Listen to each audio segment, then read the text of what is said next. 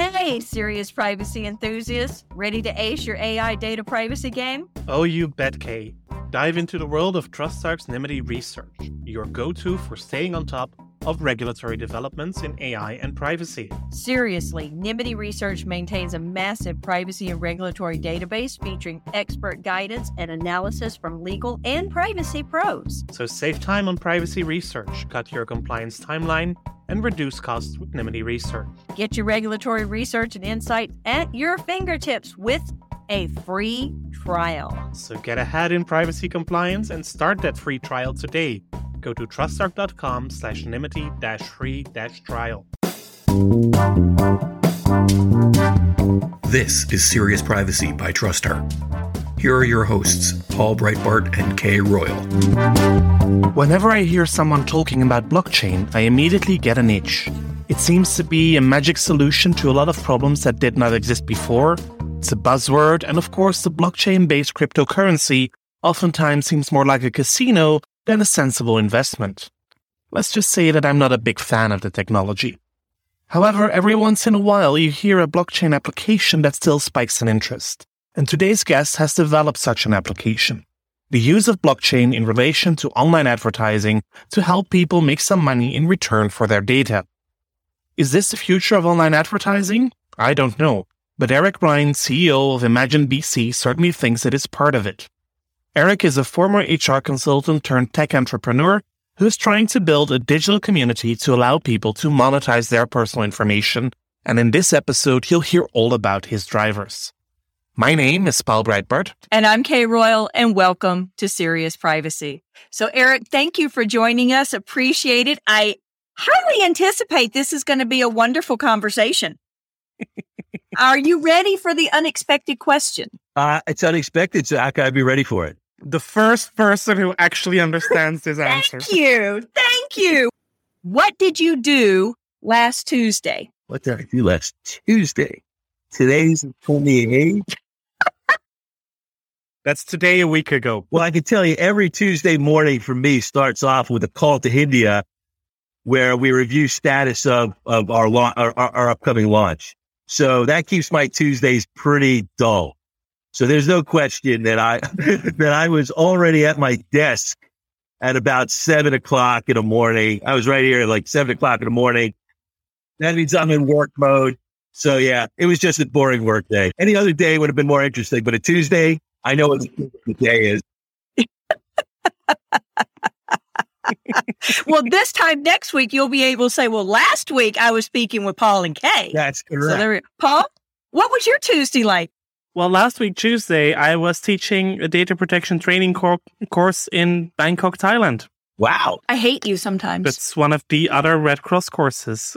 How is traveling from the Netherlands to Thailand? Was it a pain? That's a direct flight, so that's fairly easy. Oh, nice. And there were beautiful pictures. I'm so jealous. It's ridiculous. Yeah, Bangkok was nice. And there were people there from all the countries in between, Afghanistan and Australia and Fiji and the Maldives. Wow. That's fast. Well, last Tuesday, I was with my grandchildren. I took a week off and I went and spent a week with my grandchildren over in South Carolina, and their ages fantastic. 3, 2, and 1. So I am still recuperating from my vacation. So yours are very close to mine. Mine is my oldest is a little older than 3. The middle one is about 1.5 years, and the youngest is 5 months. Oh my goodness. Yeah. 2 boys and then the girl. But I will say, there you go. Thank God for the girl. Thank you.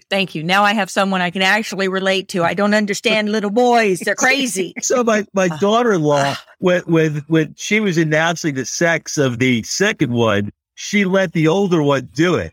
And the older one is a 3-year-old. And he goes, a little sister. And my wife goes, yes. And my daughter goes, no, it's not. And my wife goes, well, they do have an older sister who is 8. We let her do the gender reveal for the third one because we already knew it was a girl. But we wanted her to be surprised. She had no clue what it meant. We brought out all this pink stuff and pink exploding and pink cake and pink confetti. And she's like, so a little brother? And we're like, No, a little sister. It's pink. She went, well, boys wear pink. There you go. Hey. And I was like, I love my granddaughter. She's got the right mindset. Kind of like American Girls. When you go to their site, you have to choose if you're an adult or if you're a girl. Now, you might know other sites like Legos you go to, and they're doing this kind of age gating. It's not really age gating because it's not based on year, but you're selecting if you're a child or if you're an adult. On American Girls, it's, are you an adult or are you a girl? Interesting. And that's wrong. My grandsons like baby dolls too. That's just wrong. So with that, Eric, let's dive in and talk about your company, what you're doing, what motivated you, all that great stuff. And I'll let Paul kick off the conversation because, I always do. Fantastic. So thank you very much for joining us today, Eric Ryan. You are the CEO of Imagine BC. And I don't believe that is a company that a lot of people will have heard about before. So maybe you can tell us a bit about yourself, who you are, and what the company is. Sure. Most people won't know who Imagine BC is. We're a 3-year-old startup. Real quick, I got here to Imagine BC. I had spent nearly almost 3 decades in what's called the HCM market, human capital management. We designed a boutique piece of software to handle the processing of HR, personnel, payroll, and benefits information. In always researching new technologies, got enamored with blockchain technology. And once I came to the conclusion I thought blockchain had game-changing properties, I said, how can we use that technology in an HCM system first? And interestingly enough, if you think about an HCM system, we touch every piece of private data somebody has. Name, contact information, bank information, HIPAA, benefit compliant information, everything about somebody. And from an HCM perspective, that means we as a company had a single point of failure in our design. One centralized database.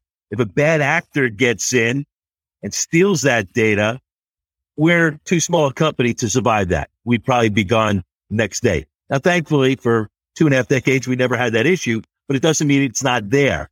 So I said, well, blockchain technology can kind of solve that problem for us, can't it?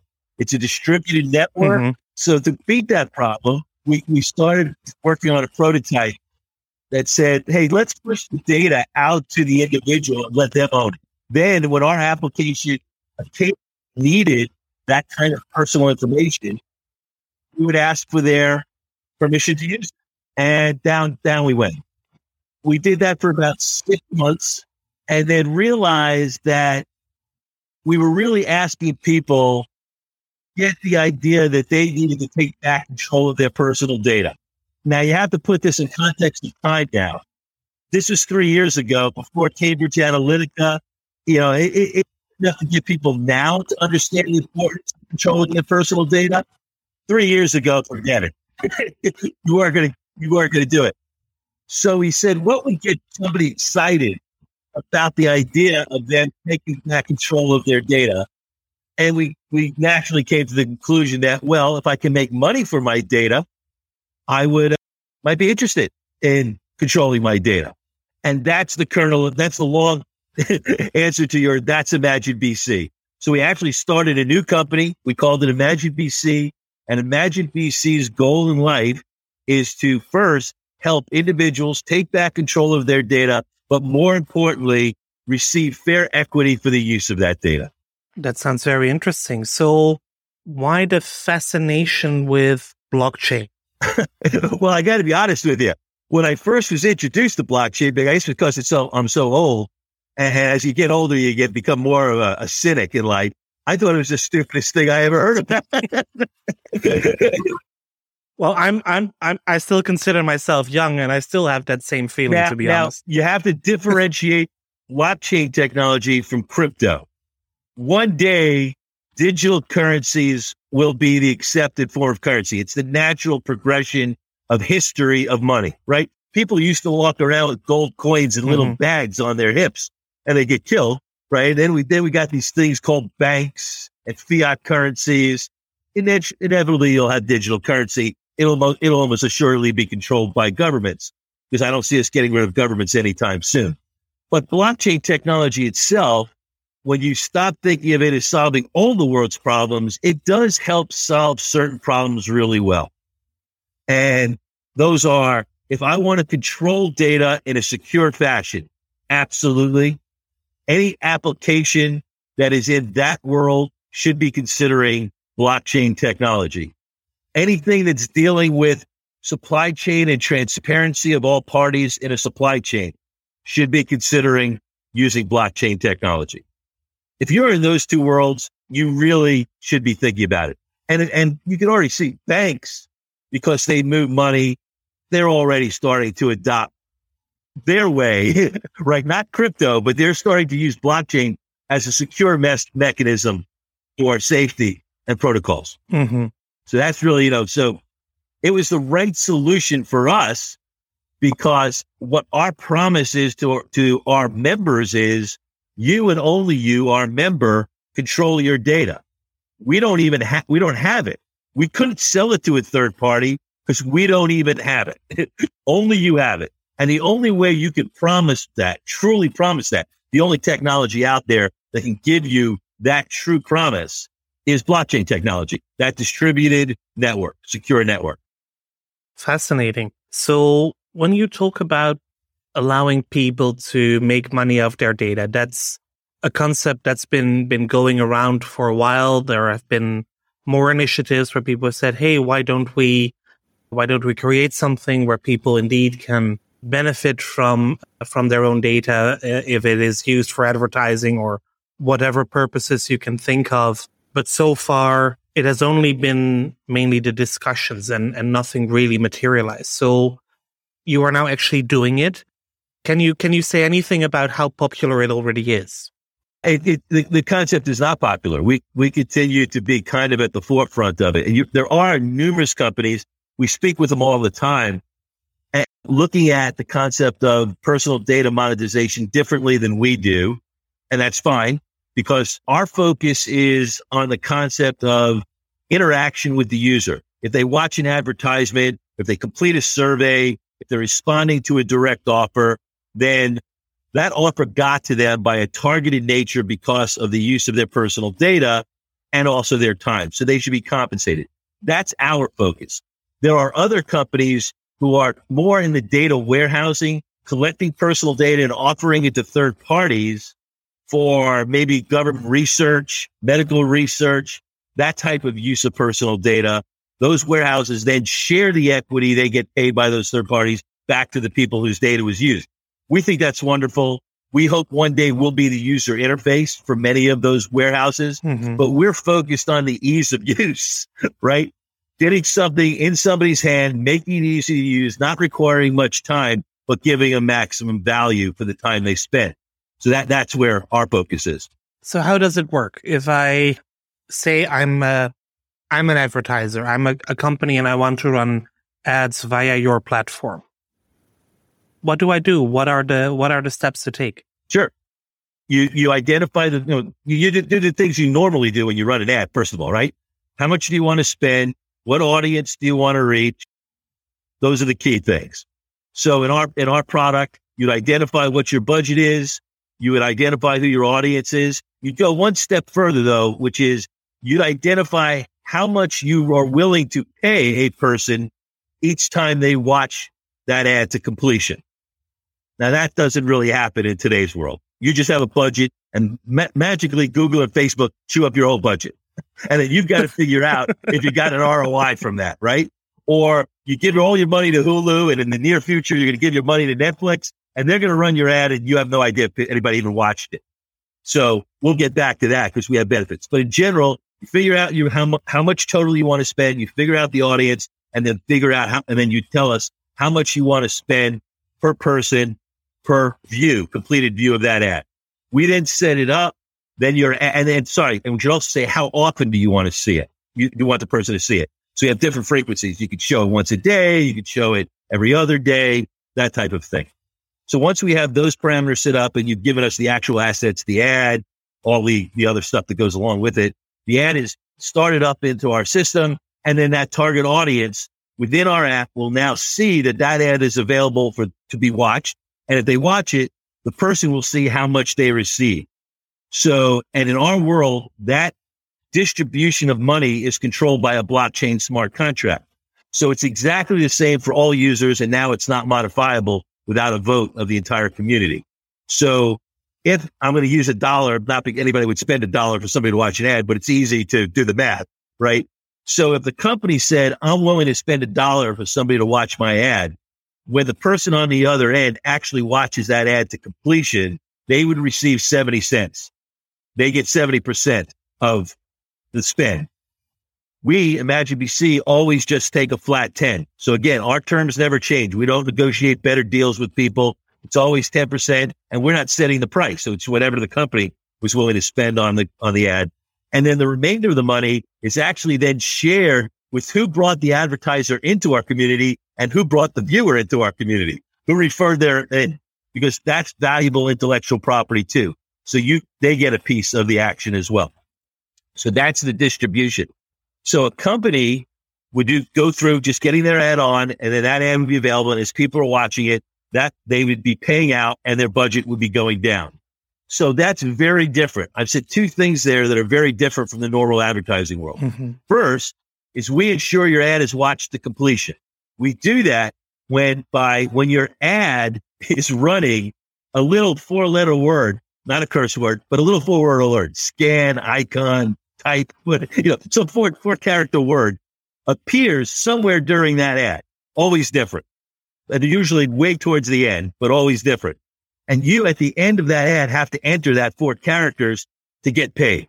So if you take your eye off the ad, so unlike when a new Hulu ad comes up and I go running for the refrigerator and I never watch that ad, but that company just got charged for my trip to the refrigerator, we're sure the person has watched the ad or they've missed that.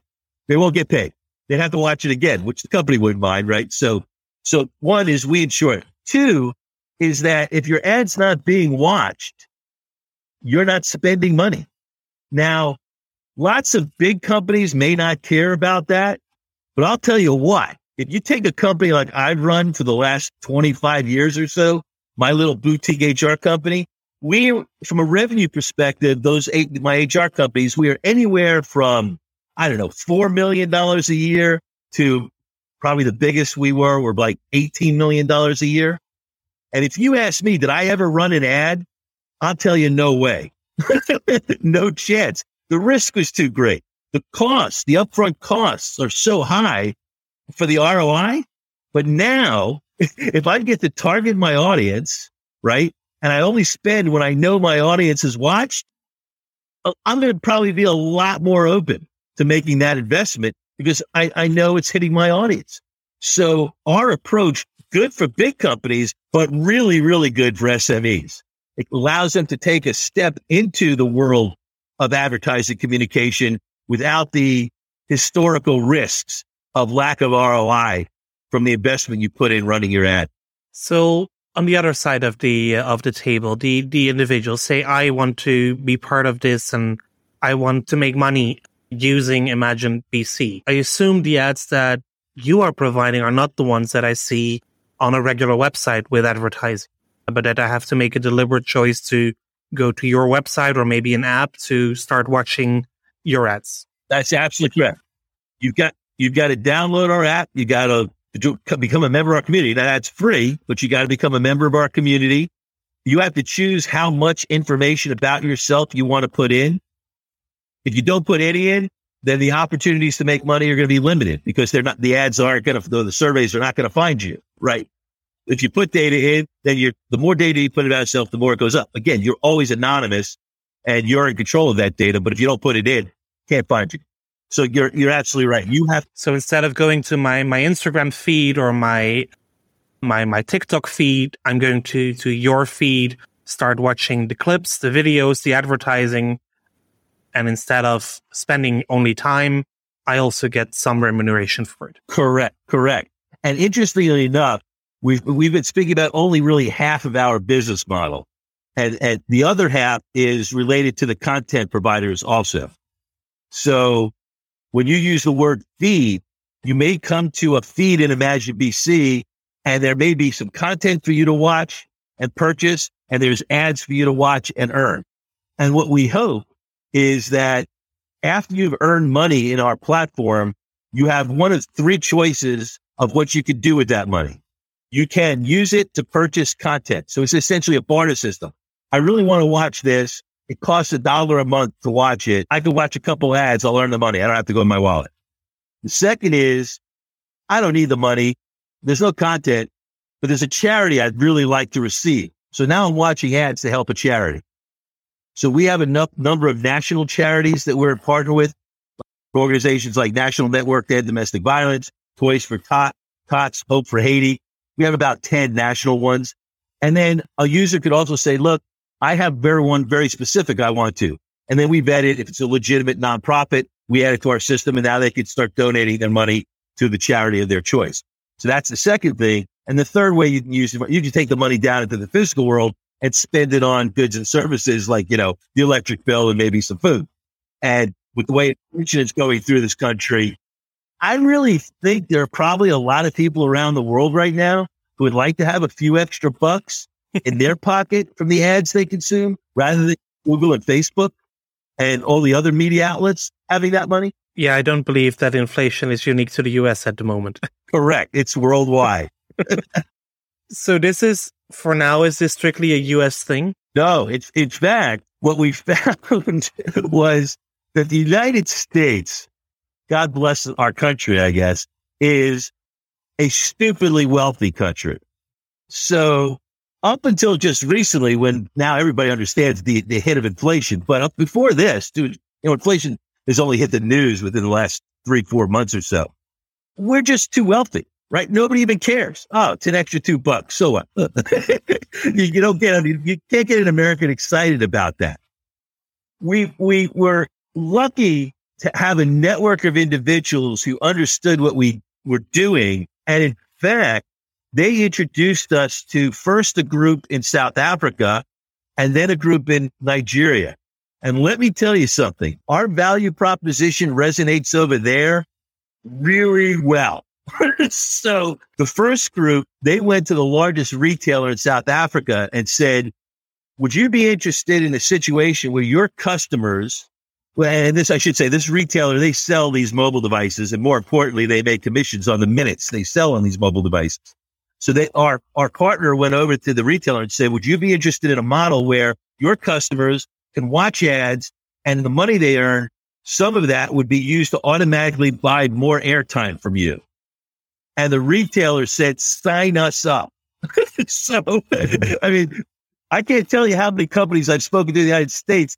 They're like, how many people do you have on the thing? Right? It's always the same stuff, right? They're basically saying, are you Facebook yet? In South Africa, sign us up. Because the retailer understood that their demographic, there are a lot of very poor people over there who run out of money pretty quick in a month and just can't buy more time from them. Now they'll be able to buy more time simply by use of their personal data and spending a couple of minutes a day of their personal time to earn more time, to get more time on their phone, to watch more TikTok. But that means more commissions for that cell phone carrier. For the retailer. So they signed up in a minute because it was really easy. Nigeria, same idea. It's a different world where they understand the value of our message so much clearer than they do in the United States. So we're literally just this morning, got the approval to send our app into the store for approval with Apple and Google. So we'll be launching in South Africa within the next, hopefully, week or so. And then Nigeria will probably be launching towards the end of the summer. And our hopes are that the proof of concept that what we should be able to prove over there will make it much easier to get companies back here in the States to understand the real value of this for themselves, but for their customer, right? This is good for their customer. This is a loyalty program that actually makes you money. That's novel. So how are you dealing with data protection and privacy laws around the world? Well, if you look at what we do and let's say compare us to GDPR, which is the most, it's the oldest now. It's not that old, but it's the most mature. we're 100% compliant with GDPR. I mean, because we don't use our clients' data for anything. And I'll go one step further. We don't even have it. And the funny story I like to use to give you a sense that we don't even have our members' data is part of our app. We have some fun stuff, and one of it is a trivia game. And everybody who plays the trivia game is eligible to win $5,000 US. And each time you play, you earn another chance to win. And there's a drawing every 6 months, and somebody wins the $6,000. Well, $5,000. So our first drawing was last December, and we drew the persons in our world. The only thing we know about them, their referral code. And then we sent a message into the app going, "Congratulations, you just won $5,000. And then we watched. And the person wasn't logging in. And we didn't see them take their $5,000. And we can't communicate with them. We can't text them. We can't email them. We can't call them because we don't even know who they are. That's how secure their data is away from the nearest person, the company they're dealing with, let alone us using it for nefarious purposes. So we're more compliant than most of the rules because we simply don't own it. Our members are the only ones who own their data. So who would run the blockchain then? We run the blockchain, right? But when you register, your blockchain wallet is created and your 12-word password is sent to you. We don't have it. I mean, we've had people who contact us and says we lost our 12-word password and we can't remember our blockchain key. And we're like, oops. Thankfully, it's just your personal data. So we can clone your account and you can come back in and then just have to re-enter your personal data. You don't lose any of your money, but you'd have to create a new cloned account because we don't have your key. We can't get it to your wallet. We can't reproduce it for you. You have to re-enter it. Now, that it is an interesting little thing, and that's trying to keep that frictionless and make it simple. That it's taken us many iterations to get that to where, easier.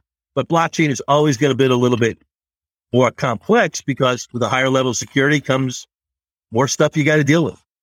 So one of the issues that I've been concerned about when it comes to blockchain is, for example, that everything is fixed on the blockchain, where when it comes to data protection rights under the GDPR, but also under many other laws, there should be the possibility to edit your data or to remove your data if you no longer want to use it. And that with a blockchain, in principle, is not possible because the data will be there forever. It will be locked there. There might be an update in the blockchain saying this user is no longer active, or this user data has been changed. They are no longer using this bank account, but that bank account. But the old information would still be somewhere. True, but who can see it? Without your key, who can see it? I'm trying to think, if you think of real world, right? If I have something here, if I have a bank account here in my house and I change my bank and I still have the paper in my house of my old bank account, it's still here. I'm using the new one, but anybody who breaks into my house or anybody who walks through my house or anybody I give a check to can see that data. But if your data is only on the blockchain, even if it's there historically, unless you grant access to it, nobody can see it. Unless there's a 51% attack, and we won't bother, it's a possibility, not going to worry about it. But short of a 51% attack, who's going to see it if you haven't given access to it? I'm sorry. So it's a just 51% attack. I'm not familiar with that term, and I think many of our listeners also won't be. The susceptibility of a blockchain is that when you started one, because of the distributed nature, the data, you have control over the data and it can't be hacked because of the cryptographic nature. However, if somebody were able to get control of 51% of the nodes on that distributed network, then they could. So if you think of Bitcoin, right, there's millions and millions and millions and millions of nodes right now operating the blockchain behind Bitcoin. If North Korea were ever able to attack that distributed network and somehow gain control of 51% of those nodes, they'd be able to steal all the Bitcoin money, all the Bitcoins. Now, it just hasn't happened because it's almost impossible to do. Then you get into the classic argument. Oh, quantum computing will give you the computing power to do a 51% attack. But that, of course, is assuming that the blockchain technology won't keep up with quantum computing and make the cryptographic nature cracking the keys hard. So again, that's not worth going into, but that's what a 51% attack is. If you could somehow gain control of 51% of the nodes on any blockchain network, you control the network. Okay. This is a new part of the blockchain world for me, but it's always good to keep learning. So when you read stories about money being stolen from different cryptocurrencies, I always look at those, and they're stealing the money from the exchanges. They're not stealing it from the network itself. Mm-hmm. It would take a 51% attack to steal it from the network. But I own a little bit of Bitcoin, and I bought it through Coinbase. I didn't bother to take the next step and move that Bitcoin down to a secure wallet off of Coinbase. So my Bitcoin sits at Coinbase. Now, Coinbase could be hacked, and I could lose my money that way, not from the network. If I had taken that extra step, it'd be totally secure. It's just, for me, it wasn't worth it. It wasn't enough money to worry about it. But if you've got a lot of money on it, you shouldn't have it sitting there in Coinbase. You should have taken it down to a crypto wallet. And therefore, as long as you have your own crypto wallet, then the next thing is you lose that wallet and you've lost all your money, right? There's the great story of that guy in Ireland whose wife threw his wallet away with the desk, and he's still trying to get $75 million out of a trash heap. So there's always good stories one way or the other. But going back to personal data, unless somebody got control of 51% of our nodes, they're not going to get your data. And so as long as you have your key, you're the only one who has control of it. Lose your key, you've lost their own data. But it's your data, so you can recreate it. Okay, so I got a couple of questions that are going to stem from all of these. Sure. I've been sitting here thinking and listening. Forgive me. Okay, so if they're the only person that controls their data, then I noticed in the FAQs or the information available on your website that you have information on there about aggregating their data and different things like that. So if you don't have access to their data that's within their account, what data are you controlling? Non-identifying data, right?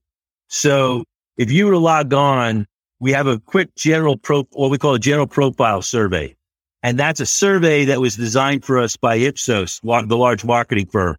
And that survey, based on the answers there, you're going to give a third party most of the data they're going to need to do initial targeting to get something to you. So there might be a question like, do you own a home? Okay. You answer yes or no, right? If our database got hacked, you'd see a referral code with a person who owned a home, but there's no way they would know that was Kay. Okay. So you don't associate it with the login information or any of the payment information. Correct. Anything that would allow anybody to find the needle in our haystack, you control. Anything that doesn't, and that we use to aggregate and help find opportunities for you, that does sit in non-secure because, again, it's worthless to somebody. If a hacker came in, what good's that data? There's no identifying nature behind it. It's just, I have a database that says I have 40,000 redhead. So what? Doesn't matter. So we do bifurcate it. Okay. And then with the individual rights, and I think Paul touched on this a little bit earlier. So then with the individual rights, if somebody was to request access to their data or a change to their data or to delete their data, you really have no ability to do that because one, it's encrypted from you, and two, it's in blockchain. Right. Couldn't do it we could. If the government came in and subpoenaed us, we'd give them everything we had, which would be useless to a government. Sure, take it. Can't help you. And so if you work with companies in other countries, not in the US, but if you work with companies in other countries that require safeguards or certain contracts for data transfer, how are they receptive to the explanation of whether or not it's needed? We've had the We've had attorneys review this in the two nations where we're most for ahead, South Africa, Nigeria. Okay. And to date, the opinion we got back from the attorneys, well, we remain compliant within the guidelines that are in place in those jurisdictions. So clearly we have to look at that. And we're going to simply avoid any country, China, Russia, that will be acceptable. And I'm Right. fine. We're just never going to be there, period. So countries that understand an individual's privacy will play nicely in those countries. Countries that don't, we have no interest in doing business in those countries. Okay. And I apologize if I missed this right before I logged on.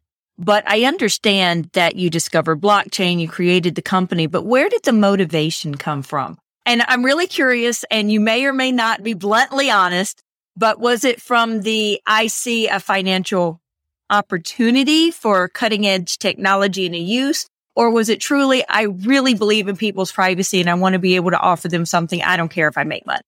It's actually it was two things that collided at the exact same time I was learning about blockchain technology. The first is that unfortunately my wife is the avenue of me venting about how horrible the world we live in right now is. She gets it from me. I don't go onto social media and vent. She gets it all from me. So I had all this pent up frustration and fear about the direction our country, United States, is heading in and the world in general is heading in. Well, privacy just took a big hit in our country, so we'll move on from that one. Right, yeah. Simultaneous to that was the birth of my first grandchild. And now it became even more serious to me because I'm 61 years old, so I'm in the back third of my life, hopefully. Yeah, who really cares? But my grandchild, when I look at his future, that really scared me. And I decided, look, I can either do something about it or I could just keep sitting here bitching. And I decided to do something about it. And I got my board of directors to allow me to go down this avenue. We're completely self-funded to date. We've been taking the profits from the HR company and investing it into this data privacy media company called Imagine BC. So it was really that. And an extension of this concept of the world. So I tell people you can look at the world one of two ways. You're either a Star Wars person or you're a Star Trek person. Star Trek people think I'm neither. And I'm both. So, right. So Star Trek people, forgetting the actual, but Star Trek has a very rosy view of the future. Everything works out. It's the Federation. We all get along together. Technology is wonderful. Star Wars, not so much. So we don't get along. Empires crush us, right? They use technology to kill us. Well, I'm a Star Wars guy. And what that means is I look at the inevitability of AI, ML driven technology, robotic technology as being catastrophic. In 1980, I'm going way back when I'm an old guy. So I was almost graduating college in 1980. So I was pretty much grown up, not fully, but getting close to being grown up. In 1980, General Motors was the largest company in the world. Huge car company. Their revenue per employee was roughly about $250,000, which is still very healthy. That's why they were a big, profitable company in 1980. Facebook, who by no means is the largest company in the world, their revenue per employee is $25 million. Now, that's enough to suck the air out of the world. Let that sink in. So anybody, all you those Star Trek people out there who think technology is going to solve the job problem, the displacement that's going to come from robots, you're kidding yourselves. So what happens when you have massive unemployment? Well, I'm a history major. You usually end up with people in the streets with pitchforks. It doesn't end well. Massive unemployment is a bad catalyst to very bad things. So we better, and we can't rely on our government here, we better figure out a way for people to start earning money when they don't have a full-time job. Well, I was looking at that saying, well, there's a pretty huge pot of money out there. And that's the money being made from our data. And rather than universal basic income, which is a Star Trek concept, right? Because if there's nobody working, who's paying the taxes to be able to pay the UBI? But if you add a D to it and say universal basic data income, if we take all that money and give it back to the people who share it, okay, it's not going to completely replace a salary, but it's not insignificant either, right? Jaron Lanier says that Imagine BC can't make all the money for you from the data, but if you get all these other companies out there who are working in similar lines and you get your data to totally work for you, Jaron Lanier, the well-known futurist, says it's probably somewhere between $15,000 to $20,000 a year. Well, that's not bad. That's a start. That's more than UBI is. It's a lot of money. So do you think that it's going to be able to succeed with anything less than a law that addresses the marketers? I think the law will follow the success, to be honest. So you're revolutionary, not tilting at Correct. windmills. I don't think so. I would say here in the United States, I'm still tilting at windmills.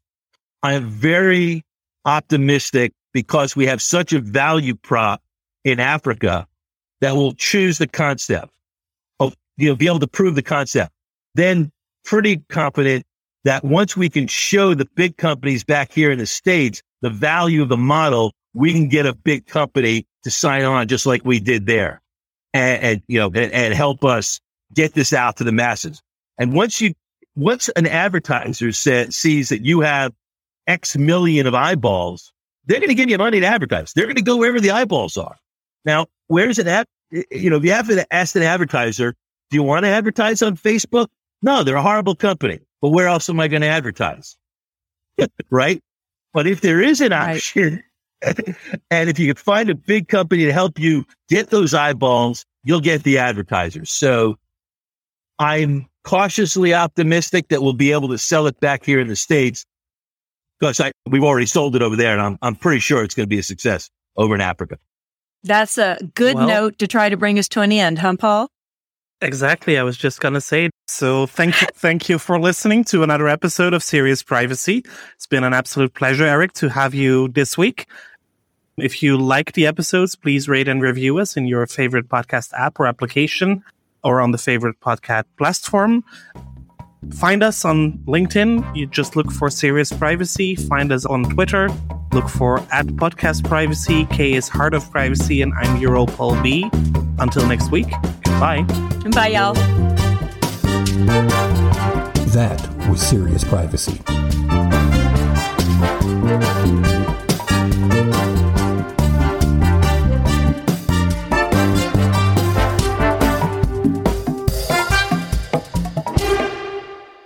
Hey listeners, looking to navigate the realm of responsible AI data privacy governance? Well, look no further. Absolutely.